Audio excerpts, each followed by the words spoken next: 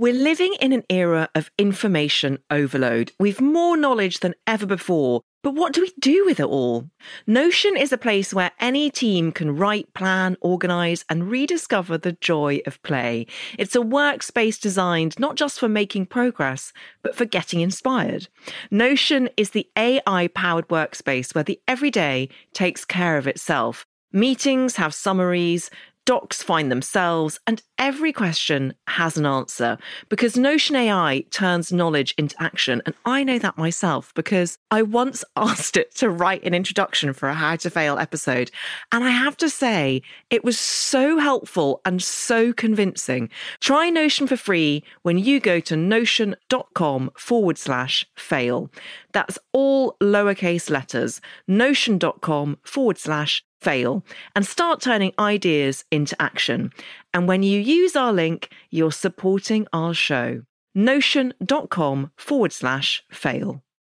Regular listeners will know that I'm not a huge fan of New Year's resolutions because I feel like they just set you up to fail according to your own invented metric.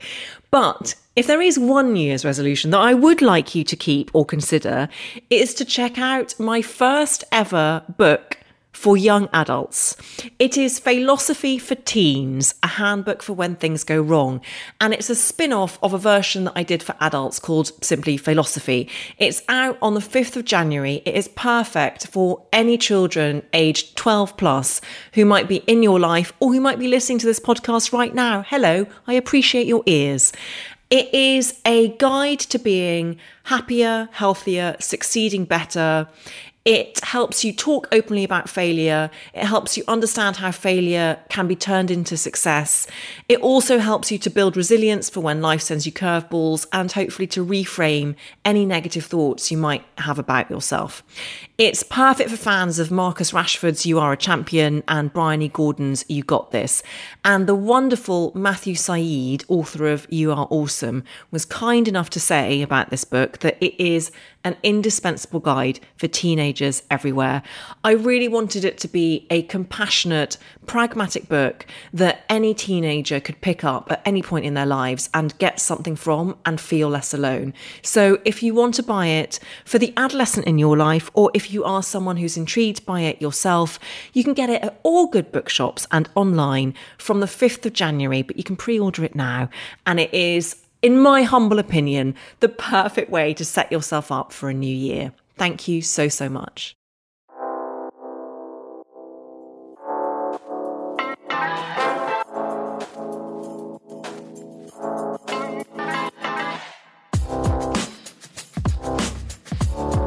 Hello and welcome to How to Fail with Elizabeth Day, the podcast that celebrates the things that haven't gone right.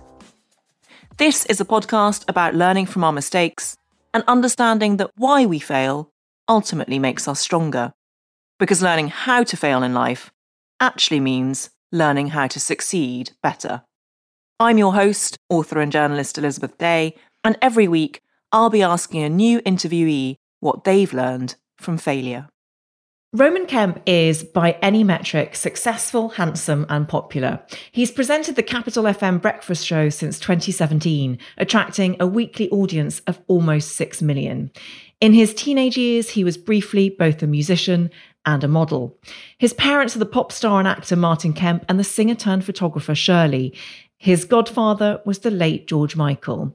It was a loving upbringing, but Kemp struggled beneath the surface.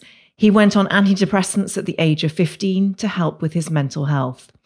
As a radio presenter and familiar face on our TV screens, he came third in I'm a Celebrity and is a fan favourite along with his dad on Gogglebox.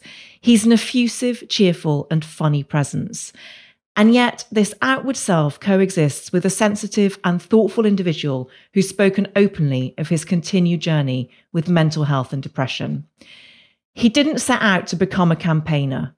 But in August 2020, his best friend and the producer of his radio show, Joe Lyons, died by suicide. Lyons' death was deeply shocking to all who loved him, leaving Kemp bereft, angry, and searching for answers.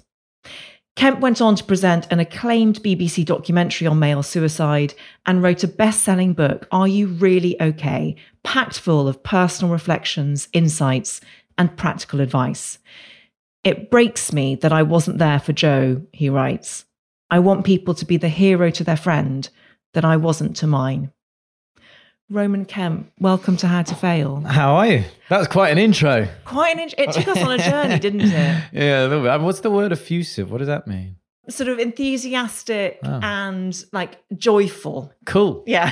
Cool. I'll add that word to the other three. You have it. Yeah. It is. I mean, it's quite difficult to encapsulate everything that you have done over the last few years. And I want to pay tribute to you for this book, Are You Really OK? Thank you. Tell us about the title, because it comes from the idea of a double question, doesn't it? Yeah. So I made a documentary about suicide in 2021.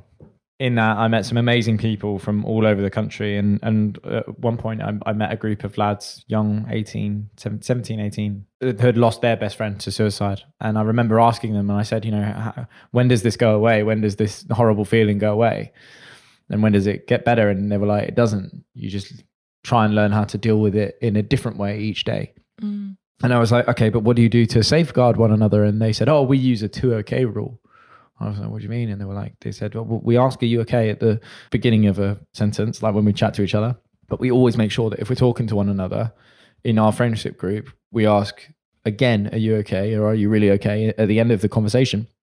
So to be honest, like putting, are you really okay on the front of the book was more so the question, not for the reader, but it's the question that I want the reader to then ask for other people. Yeah. This isn't aimed at necessarily someone that is struggling. This is aimed at people that don't really understand it and don't really know, what's going on in other people's brains. I get so many people always asking me saying, your friend died by suicide. What should I look out for? The horrible answer is there isn't something you can look out for. There's not, because everyone wears a mask and that mask is so tough and it's so hard to see through it. But realistically, what you can do is you can push. And, if you really are someone's friend, you will do whatever you can to get to the bottom of what's going on with them. And so that is why I'm pushing people to ask again, basically. And that was part of the devastation of Joe, wasn't it? That you didn't know and he was your best friend. Yeah. Not like when I say I didn't know, like did not know. We went out Friday night. We went for dinner, me, my mum, my dad and him, Saturday night. And then we went out Sunday. We watched football together at the pub. Monday night, he's dead. It doesn't make sense. When I heard that he had died, genuinely, I went through every scenario in my head and not one was suicide. Not one. Like, originally, I thought he had choked on food. Then I thought, has he had a heart attack? Has he passed out after the shower? He's hit his head on the side. It wasn't until we were spoken to by the police and spoken to by the person that found him quite soon, like a couple hours. But within that 2 hours, before we could have that conversation, I would never have thought that. And all of a sudden it was weird because all of a sudden I just had this hatred for him. It was like, you prick. Like, how could you do that? And I think that's something that with what's come out from definitely my situation and having spoken to a lot of people, there was always a very, very tough taboo around when someone takes their own life. Can you feel like that? Can you feel like, how could you do that? Can you feel angry at a dead person that we look at and go, that's so sad, you were struggling? But the real answer is that's grief. That's what happens. I'm not angry at him in the sense of, I'm not angry that he was going through something, which clearly he was. I'm so sad for him. And I wish I could give him a hug and I'd kiss him and tell him I love him and be there for him. But at the same time, it's reality that he has transferred his pain onto his whole entire family, his friend group and me. And for that, I hate him. You said it earlier on, like, I'm not a campaigner, but now this is my life. I'm finding it tough at the minute, harder than I thought I would in terms of taking on that weight. And there will come a point where I need to go, do you know what, mental health stuff, I need to personally step away from it for a little bit because it's a lot of responsibility and I'm not over my trauma yet. So whilst I can do this, I will do this. And whilst it's raw for me, I will want to show people how raw it is and openly talk about it. But there will come a point where I'll go, okay, today I'm not talking about suicide. Do you know what I mean? Today I've got to look out for myself. Yeah. First of all, I'm so sorry for No, it's okay. Yeah. that loss. Yeah. And secondly, your courage in talking about this, even when it is such a heavy weight, is a radically generous act. And I appreciate it. And all of our listeners do as well. Yeah. Because your honesty is extremely powerful. And I think you know that. But this book is extremely honest. Yeah. But it had to be. Yeah. When I made the documentary, I knew, and my agent knew, and my family knew, that if I was going to talk about other people and try and tell other people not to kill themselves, I was going to have to tell people what I'd been through. And that was what the people around me were nervous about. Of course they are, because they don't, I wasn't thinking clearly at the time at all. But I was like, I need to do this. I couldn't sit on a documentary saying, how could someone think about killing themselves, when I knew that 2 years before, I thought that. I wanted to kill myself. I'd been through several times where I've just been like, this is enough. I can't take it. How do I get out of this? For me, they come in terms of like, I see them as a bit of breakdowns, and they can come from a number of things for me. You mentioned I've taken antidepressants, and that can come from, say, if I go on holiday and I forget my tablets, and then 3 days after when I come back, I'm still not taking them because I haven't collected them yet. Stupid, right? But that can really set me in a spiral quite quickly. That's not my own dependency on a tablet, but that's just how my body works. In the same way, for some people, it's like therapy. At the minute, whilst I'm promoting a book and talking about it all the time, I've made sure that I'm doing weekly therapy as well for my own safety. Yeah. And as you said, it's the responsibility thing. Here's the deal. The worst case scenario in all of this about talking about suicide is someone kills themselves. That's the worst case scenario for everything. It's already happened in my world. Yeah. So I've got no qualms in talking about it. And I'm damn sure I'm not going to let it happen again. Do you know what I mean? How are you feeling now?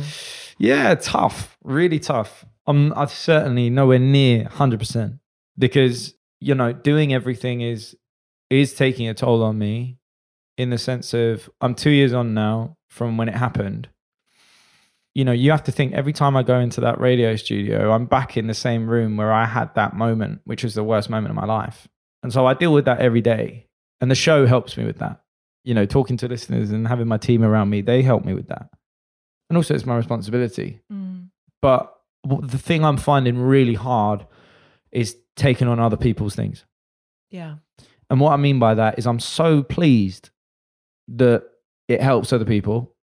So pleased. And that is brilliant. And if I can help people in a formal sense in terms of release a book, or we got the doc, or chat on a podcast like this, brilliant. I'm happy. If I've got it in my head that I'm going to go and talk about it, that's fantastic. If I'm in Sainsbury's and someone wants to talk to me about suicide, I find that really tough. Of course. And that's just me being honest. Like, that's not to say don't come up to me, don't talk to me in public. Every now and again, I find it really hard. It happened to me the other day, and I just broke down a little bit, and I was just, I was crying. I was just saying that, like, it's not my fault. Like, do you know what I mean? It's like, I'm like, I get that it's helping people, but it's not my fault that's my job. Yes. Now, you never asked for it. No, no. And like, that is tough. That is tough. It means so much to me. But as I said, there will come a point where maybe next year, I just need to step away from it a little bit, just for a minute. And because obviously, like, look, it means so much to me in terms of, like, I'm so grateful that I can do things to, and every talk that I ever do around the country, any hosting thing I ever do around the country, if anything is to do with suicide, the money goes to the charity. That's what happens. This is a charity set up in Joe's name. Yeah, Joe's Buddy Line. Yeah. Because I feel like that's not my money. It's not my money. I wouldn't have that money if that hadn't happened. So it's dirty money in that sense anyway. So it's like, do you know what I mean? So the first thing I did when I got the paycheck from the book was give the money to the charity. And we did that, and it was really nice. And, and I said how much I wanted to give and that type of stuff. But in terms of going around and talking about it, I'm doing it to, one, help the charity grow, because it's so hard for charities, small charities, and two, for his family. Do you have dreams about Joe? I had one dream the other night, We were just back normal. He's a Tottenham fan and I'm an Arsenal fan. So you can imagine that was quite a weird mix. Yeah, we have dreams, but I never realized that he's dead, which is quite strange. Yeah, that's difficult to wake up from. Yeah, but it's quite nice. I don't mind it, because I have a new scenario with someone that I'm never going to have again. Yeah. I still talk to him all the time. Like, you have those moments where you sit and it's not praying, but it's just you talk out loud things that you want to say. Or I'll go to, his grave and speak to him there. He's buried in this lovely place in Surrey, and, I'll go and speak to him. But other than that, it's reality. I'm very accepting of death, I think. I'm okay with that in understanding, okay, that person's gone. That's okay. It's more the way that he's gone. Yes. That's tough. This episode is airing in between Christmas and New Year. Yeah. And January is a really tough month for mental health. Yes. And for suicide rates. Yeah. You've already given so much in what you've said already on this podcast. But if someone is concerned about the mental health of their friend or their loved one, or even if they're not concerned, because there seems to be no cause for concern, what advice would you give? What pragmatic tips? Ask twice. Push. If there's any part of you that wants to push for a question, do it. Not being afraid to talk about suicide is the main thing. That word, people are so scared of saying it. And again, I wrote an article recently for publication and I just said, it was just like, I can't believe how, we've progressed into this, but it's getting to a point now where it's like you had AIDS and everyone saw that as a dirty disease that no one wanted to mention or talk about. Nowadays, the more you talk about it, it's out there in the open. There's a lot of things that can help. There's huge advances in the AIDS community. That's, looking fruitful now. The next one was cancer during the 90s, where everyone just called it the big C, even bleeding into the noughties. And now look at the advances. There's adverts all on the TV. Men go for regular checks. We're now at a point in terms of specifically, I can only speak from a male perspective. Look at things like testicular cancer. It's like a 98, 99%, success rate. And then now we've got this thing of suicide, and it's about time that we just accepted that word, realized that it's part of human life. And it is normal to think about suicide. It's okay. And what I mean by that, it's okay to have those feelings. And the more you understand that, 1 in 4 men think about killing themselves at some point in their life. But yet every man thinks that they're the only person that thinks like that. And that scares them even more. If they know that more men think about it than they do, then they're more likely to talk about it. Yeah. Don't get me wrong. There is a huge, huge mental health problem, if not more, in women. But I can only ever speak from a male perspective, obviously. Coming around Christmas time, unfortunately, the reason why a lot of men take their own lives, this is specific to men, is not anything to do with a tragedy or divorce or things like that a lot of people think, they've lost all their money and, it's terrible. It's as simple as I'm not where I should be in life. That's really interesting. So sad. So sad. Because that is in the eye of the beholder. Yeah. That's why when people say about anyone in their walk of life, whether this could be a really rich guy who has to everyone else everything, but he's not up to his own standards. And we set ourselves such unrealistic standards all the time as men in terms of what car we should own, how much money we should have, what family we have, the girlfriend, the wife, whatever the partner we have, all of those things. And that's the reason why most men take their own life, is because we don't give ourselves a buffer.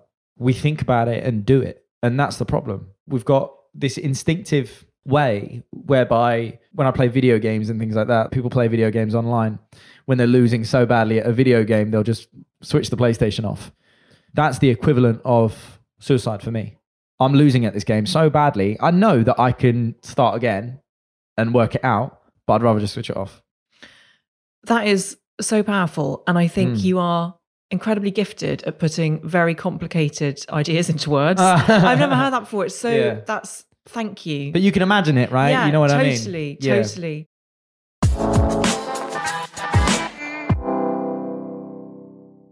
This podcast is brought to you by Squarespace, the all-in-one platform for entrepreneurs to stand out and succeed online. And I know this personally as I use Squarespace for my website and find it so easy to use with plenty of great templates to choose from to make it look super engaging and professional, even for a technophobe like me. And if you need any more encouragement, here are some of the amazing things Squarespace offer.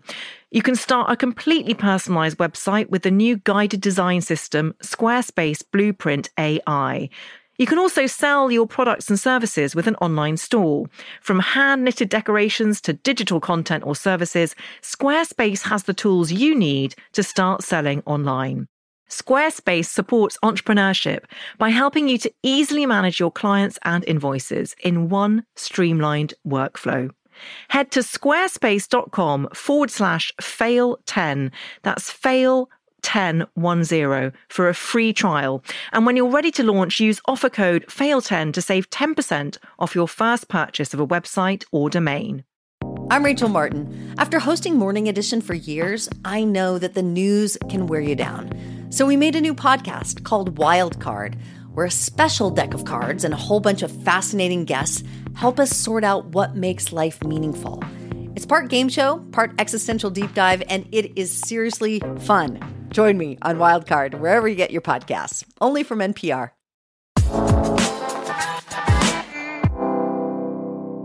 Let's get on to your failures. Yes. I'm so intrigued as to where they're going to lead us. Yes.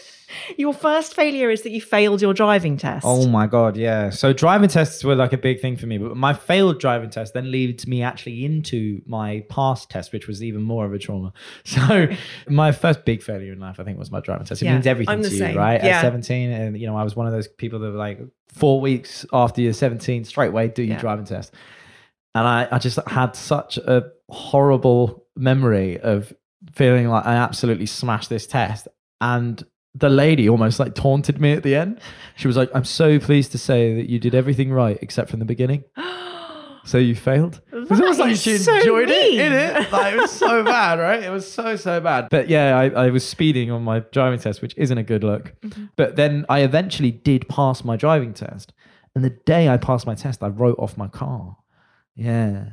So, okay, wow. How many goes did you have to pass your test? Twice. Okay. So I did it on second time. And I had the same examiner both times. Did you? Yeah, really I had a freaked me different out. one. Really freaked me out. Then you pass your driving test and you go and drive your own car. Then I drive my own car. Then I go out for dinner that night with my girlfriend at the time. We were only like 17. And where did you go for dinner? I can't remember. No, it was like, it's probably the Zizzi's. Yeah. Classy. Yeah. 17. 17, yeah, Zizzi's, yeah. And she used to live in like High Wycombe. So it was like Great Missenden way. So it's like a few country lanes. Nice. And I remember I was going maybe under the speed limit, not fast at all. And then it was really dark and it was like a country lane where, if another car comes up, you got to pull over, it goes around. So anyway, so I'm going round on this country lane. And then as I go round on this lane, I go over a give way, not realizing I've gone over a give way because the hedge just kind of stopped as you turn. Yeah. And then literally I've gone over it without realizing it. I just thought it was a turn. As I've turned, all of a sudden headlights at the side of my car going about 50. Wham. You wrote about this in the book. Yeah. I didn't realize it was the day you passed your test. Day I passed my test. Gosh. Wham. Okay. Into the side. Car over. Smash everything. Airbags. Like it looked like a scene out of EastEnders. It looked like how my dad died in EastEnders, right? And yeah, and it ended up to, pull my girlfriend at the time out of the car and like horrendous. But like, so driving tests were definitely a fail at the beginning of my life. But everyone was fine in that crash, weren't they? Thank God. Thank goodness. If I'm genuinely honest, I don't know how. Someone was looking out for me that day because it was bad. I'm always intrigued when people say they failed their driving test and it's really stuck in their mind. It totally did for me as well. It's traumatic. Well, I think you've really identified what it is that it's like the first big test. And it's also, for me, I lived in the middle of the countryside. It was representative of my freedom. Yeah. Like I really needed it in order to live the kind of life I wanted to live. It's traumatic from a social aspect and for a life aspect. You feel like, I've got to do this all over again. I've got to go and tell my mates that I've failed it. Do you know what I mean? Like, I go back to it all the time. And this is a lot of thing that I talk about with the schools. I'm always obsessed with parents saying to their kids, school is the easiest, best time of your life. You should enjoy it. No, it's not. I could School not agree is more. horrendous. Awful. I'm Like, so relieved now still that I'm not at school. No, but that's what I'm saying. Like all of us all come out of school and go, oh, that was bad. Like, do you know what I mean? But yet when we see kids, we're like, no, I enjoy it. You get to just do this. And you got to think, like, as a child, even from like reception upwards, you're learning social cues. You're being pressured academically. You're in a classroom full of people that you've got to talk in front of. You've got all these things, right? And it's so traumatic. Like, you're constantly pushed to see who is the best child in this class. Yes. And that's like messed up. Like, and so I'm always surprised that there's not more safeguarding around children when they are at school in terms of their psyche. Do you know what I mean? Like, in terms of their mental health, because it's like we just expect kids to be fine with it because they can't articulate what's going on. Yeah. So that's my It's a big very thing. good point. And actually, it ties in with something that I talk about a lot. So I've had fertility issues, and Yeah. I think fertility should be taught in schools in the Yeah. same way as I'm mental terrified health. as a guy. Like Yeah. I was terrified about fertility. Really? Yeah, like I've actually made a movement of a couple of my guy mates now where we're all going and testing our sperm count. That's amazing to hear. Well, it's scary. I love but that. Again, I think a lot of guys don't admit that. Yeah. But to me, family's everything. Like, family's everything. Like, for me, the only thing that really matters to me is that I have kids. Genuinely. For me, that's like, you're here to make other good human beings. You know, if I can't do that, then obviously I'll adopt or whatever. But fertility is a big thing. Yeah, That's so beautiful. that's true. Thank you for sharing that. No, that's okay. I wanted to ask you finally on your driving test before we move on, how much of it was to do with anxiety? I feel anxious every single time I get behind the wheel of a car because I'm so aware of all the things that could go wrong.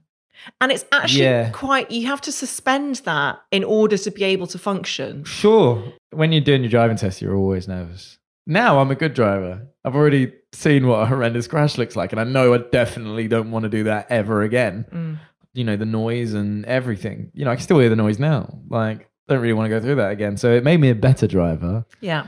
But definitely, who knows? Maybe if I'd passed on that first day, maybe it would have been a worse crash, and that's why I had to fail it. Well, this is what this podcast is all about. Yeah. That's a failure that taught you how to succeed better as a Yes, driver. precisely. Okay. Your second failure, I've never had this before, Yeah, go on. is that you failed to be Batman. Yes. First of all, I should preface this by saying that I know from the book that you were born in a superhero position, Yes, I was, yeah. which means what? Well, my mum always used to say this. My mum always used to say that a psychic told her it's about money or some postnatal, a baby psychic or something. If a baby comes out with arm first in a Superman pose, they're ready to receive. They're ready to receive things. They're ready to, you know, go out into the world and earn Have things come to them. money and have things come to them. Yes, good things come to them. So she was always talking about that. But as a child, I was always obsessed with Batman. Batman was my number one thing. Like, it was everything to me in the sense of my pajamas, my bed sheets. It was either Arsenal or Batman. That was my life. All the Batman toys, all the Arsenal kits, anything I ever wanted. The first, you know, great present that George Michael ever bought me when I was a kid was a Batmobile. You know, when you go to Harrods and you see those like electric cars, those little cars, fully reverse and drive. Yes. He bought me a Batmobile. It was unreal. Great godfather. Still got it. Oh. Still got it, right? Still works. Still driving in it. Still driving that's in the it. Car. That's why I failed my test. God knows I was speeding in it. And I was Batman obsessed, and I was, you know, I loved all of, you know, anything. When I was around 10 to 14, I started getting quite a lot of like requests come through for me to audition for things. I think my dad was in EastEnders at the time, and they were saying, "Oh, does he have? He has a son. What can the son act or whatever?" And so my dad's agent started like just sending me things through, being like, "This person's asking for this. This person's asking for this," and then all of a sudden this script comes through, and it's for Batman Begins, and I was like, "You're kidding?" And I was like, "Who do they want me to play?" And they were like, "Bruce Wayne," and I was like, "What, actual Batman?" And they're like, "Yeah, it's like the young kid part in it." You know when the Joker kills his parents? Yes. Yeah. In the film? In the film. Okay. This is, sorry, I suddenly got excited. I Yeah. was like, I remember that scene. That in the scene, film. yeah. Okay. And then he goes down the well, and then the bats raise him and all that jazz, right? So like that kid, I was going into auditions for that, and I went into the first audition, must have nailed it. Went into the second audition, must have nailed it. Then got to about like the 6th audition, And I know it was just me and this kid. And it got to a point where it was all being sent off to Christopher Nolan and I didn't get it. Oh, Roman. My one chance in life to do it, to say I am Bruce Wayne, and I failed. That is such a good failure. Close, isn't it? I did not know because you just said I failed to be Batman. Yeah, no, but genuinely failed to be Batman.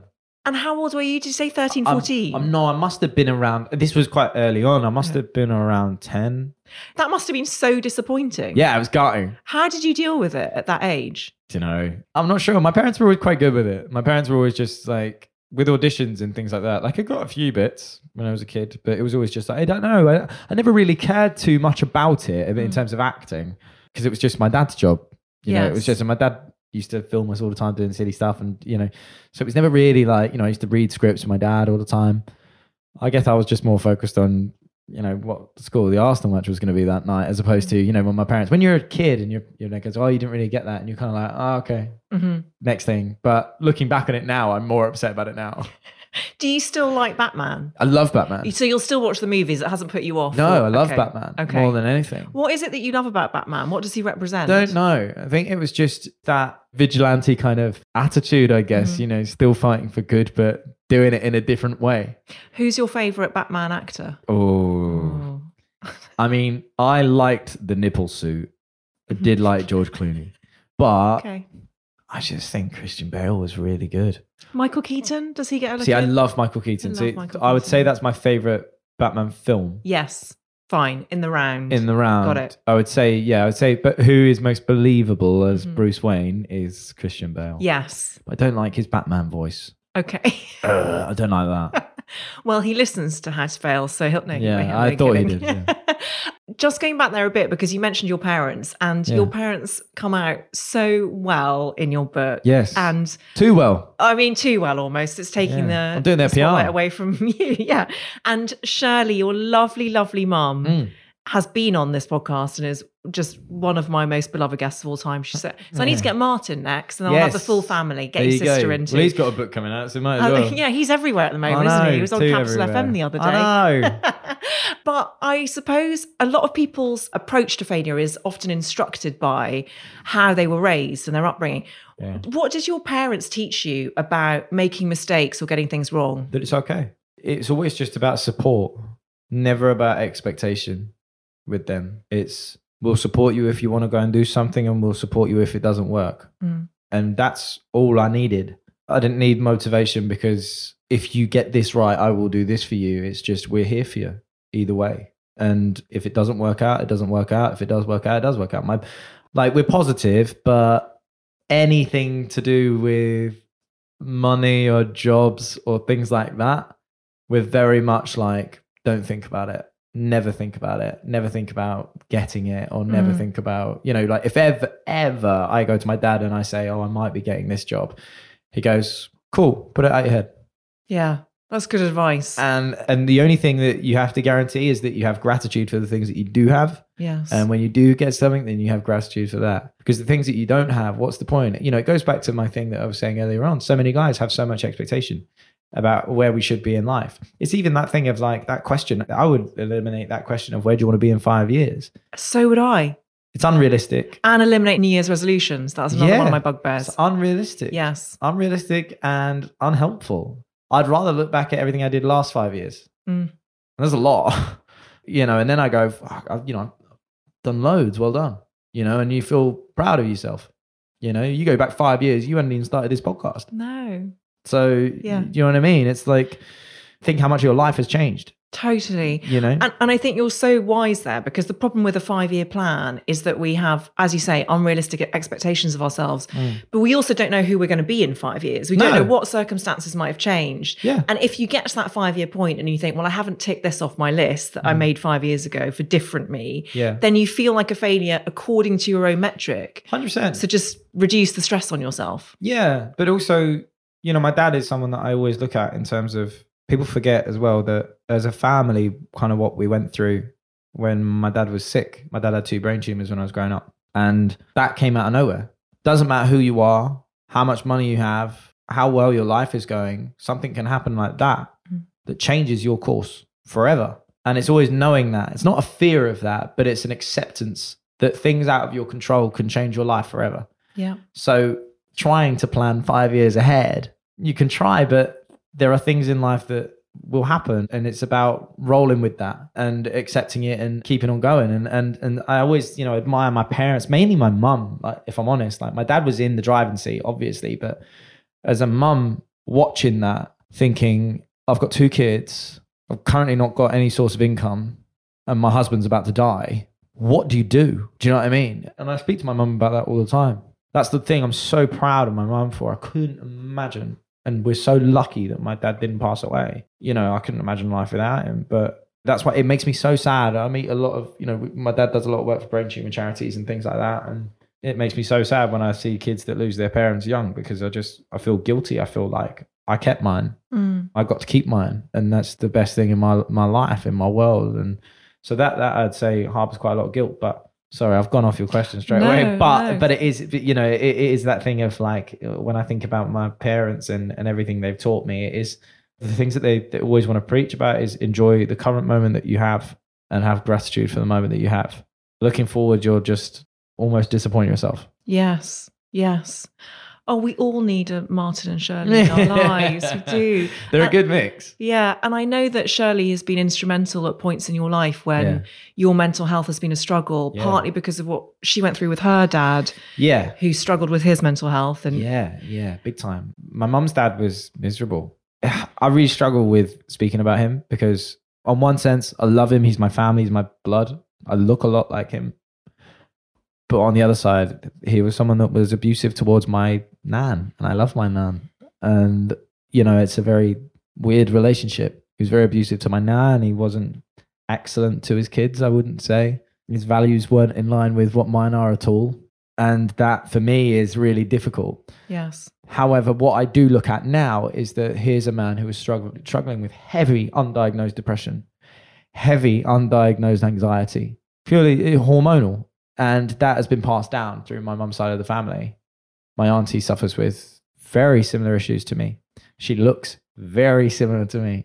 So my mum was really scared that that would manifest itself, and it kind of has, into me. And so when I was 15, the second she could take me to the doctor, she did. And, the doctor said, hormonally and etc. Everything you're describing is depression. I would say I would wake up and I'd have this feeling of sadness and just, I guess, personal dejection from other people not wanting to talk. And some people can put it down to like teenage angst, but my mum didn't want to take any chances. But now I'm so pleased, the way how my mum has led me to be open about that and unflinching when talking about it. I mean, certainly after Joe died, but now I don't think there's an insecurity that I wouldn't talk about. I don't think there's a part of me, because I feel like the more I talk about it, the better it becomes. And that's genuinely how I feel. I feel like it's a part of your brain that you're exercising when you talk about it. And that's all because of my mum, what she's taught me. Your final failure is that you failed to be a musician. Yes. So what happened? How did you get into band in the first place? Really weirdly, I was contacted one day by these 2 guys to see if I'd ever be interested in writing music and, performing live and things like that. And I was like, yeah, of course. I knew how to play guitar. My dad had taught me. I knew how to play bass guitar. I knew how to play bass guitar better than I knew how to play guitar because of my dad. Mainly because when my dad had his brain tumors, he forgot all of his Spandau Ballet music. Did he? Like his bass lines. And I had to reteach them to him. Okay. That's beautiful. Which was really nice. Yeah. I have a really nice memory of that. Yeah. I remember him sitting down with me and me going, no. My ear has been good. I can hear something and tell you what on a guitar. And so I used to teach him how to do it, which was quite a weird experience. So I was contacted by these guys, and then they were like, yeah, come down and we'll just have a chat. Turns out everyone was working for Universal Music. And the next thing I know, I'm being drafted into a 360 deal, which is you basically become the label's bitch. And what I mean by that is any project that they kind of want you to be a part of, they can put you in that project. Anyone they want you to write with, they can make you write with them. You can go and perform live for certain people, support people at shows, etc. And I did it. And to be honest, it was kind of like my university. I signed a deal when I was 15, and I barely finished my mock GCSEs. I just left. I didn't go back for any lessons. would just turn up on the day of my exams because I felt like I've done it now. I was like, okay, I've got all of that. I know I'm rubbish at school because I wasn't great at school. I was good at drama and RE, weirdly. So I ended up just doing the music thing. And then all of a sudden it kind of formulated into this band where we had 3 other lads and it really worked. You know, it went from, oh, maybe write a song for someone else or this to, hang on a minute, we could make a band here. We made a band and this band kind of kicked off to the point where we were then being poached by Sony Music and all this stuff and we'd play in all these different places. But then the day that we're meant to go and sign this deal with Sony, our lead singer pulls out and says that he doesn't want to do it anymore. He wants to go to university. And just like that, your dream's over. All of a sudden, the label don't want you anymore. You've not spent time as a solo person. You've just spent time as a band. So people know you as a band. You can either start from zero again or leave. And let me tell you, at 18, that's crushing. 18, 19, crushing. Because you're like, everything was set out for success. And one person's decision has changed that forever. And it was really hard, really, really hard. It was great. I loved the fact that I did it. I loved it. You know, we would set in sold out shows at O2 Academies and stuff like that. Like, it was great. It was sick and got a taste of it and, you know, whatnot. And it was going to go on to do good things. I'm sure of it. But I remember the day where we got the call because we were all waiting to go into this meeting and he was late and we were like, where are you? And like, he's like, I'm not doing it. We were like, what? So we had to all go home and then just be like, we've got no deal. What do we do? And then everyone else like tried to form a new thing. And I was, at that point, I was like, I'm done. Like I said, I was like, I can't do this. The 3 years before, 2-3 years of doing it, it was a lot already. Like, it was very adult at a time where I wasn't ready to be an adult in so many ways. Going out and whatnot, but also being in meetings with like heads of labels and then being pretty straight up, you know, having business chats with you is intimidating. And when that went and when that decision was made, it triggered a mental health spiral for you, didn't it? Of course, yeah. Again, I had one of those kind of breakdown moments where I just ended up just crying all the time. And then, you know, and then my mum having to speak to me and then my mum reset me back on my life again. My mum sat me down and said, you know, what is it you love? And, you know, what do you want to do with your life? And I said, I don't know. And she said, well, you just need, okay, well, take yourself out of the equation for a sec. You know, I was doing modeling on the side and those types of things, but didn't mean anything to me. I actively dislike the fashion industry. But I can still say that now. I don't agree with any of their values at all. You write in the book about how certain male models, you were expected to go to parties, fashion parties, and there were a lot of predatory males there. Yeah, 100%. I've never read that anywhere before. Yeah, 100%. That must have been horrible. Yeah, quite weird. Yeah. Yeah. It's all of the values in that industry I do not agree with. It's just how I am. Like, I respect the artistry 100%. Like, you know what I mean? Really respect the artistry. But in terms of, they are so far behind in terms of their expectations of men, women, or whatever sex you are. Expectation, again, sets people up for failure. And it's unfair. I ended up kind of like not doing that, but then moving into, worked in a gym, cleaning the equipment for a little bit, which was horrible. But I did that to save up money to then do what I wanted to do, which was talk about football. And I built a football studio in my basement and filmed myself talking about football. And then one thing led into another. And all of a sudden you become a cameraman for other people, but also a sports presenter.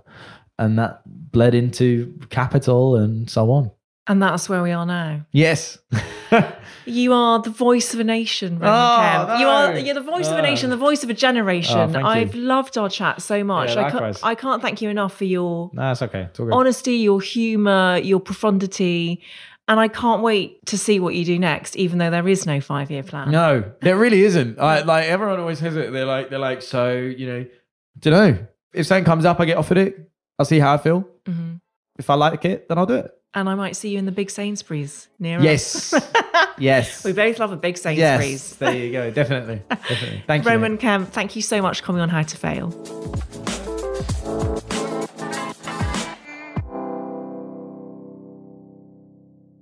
If you enjoyed this episode of How to Fail with Elizabeth Day, I would so appreciate it if you could rate, review and subscribe. Apparently, it helps other people know that we exist.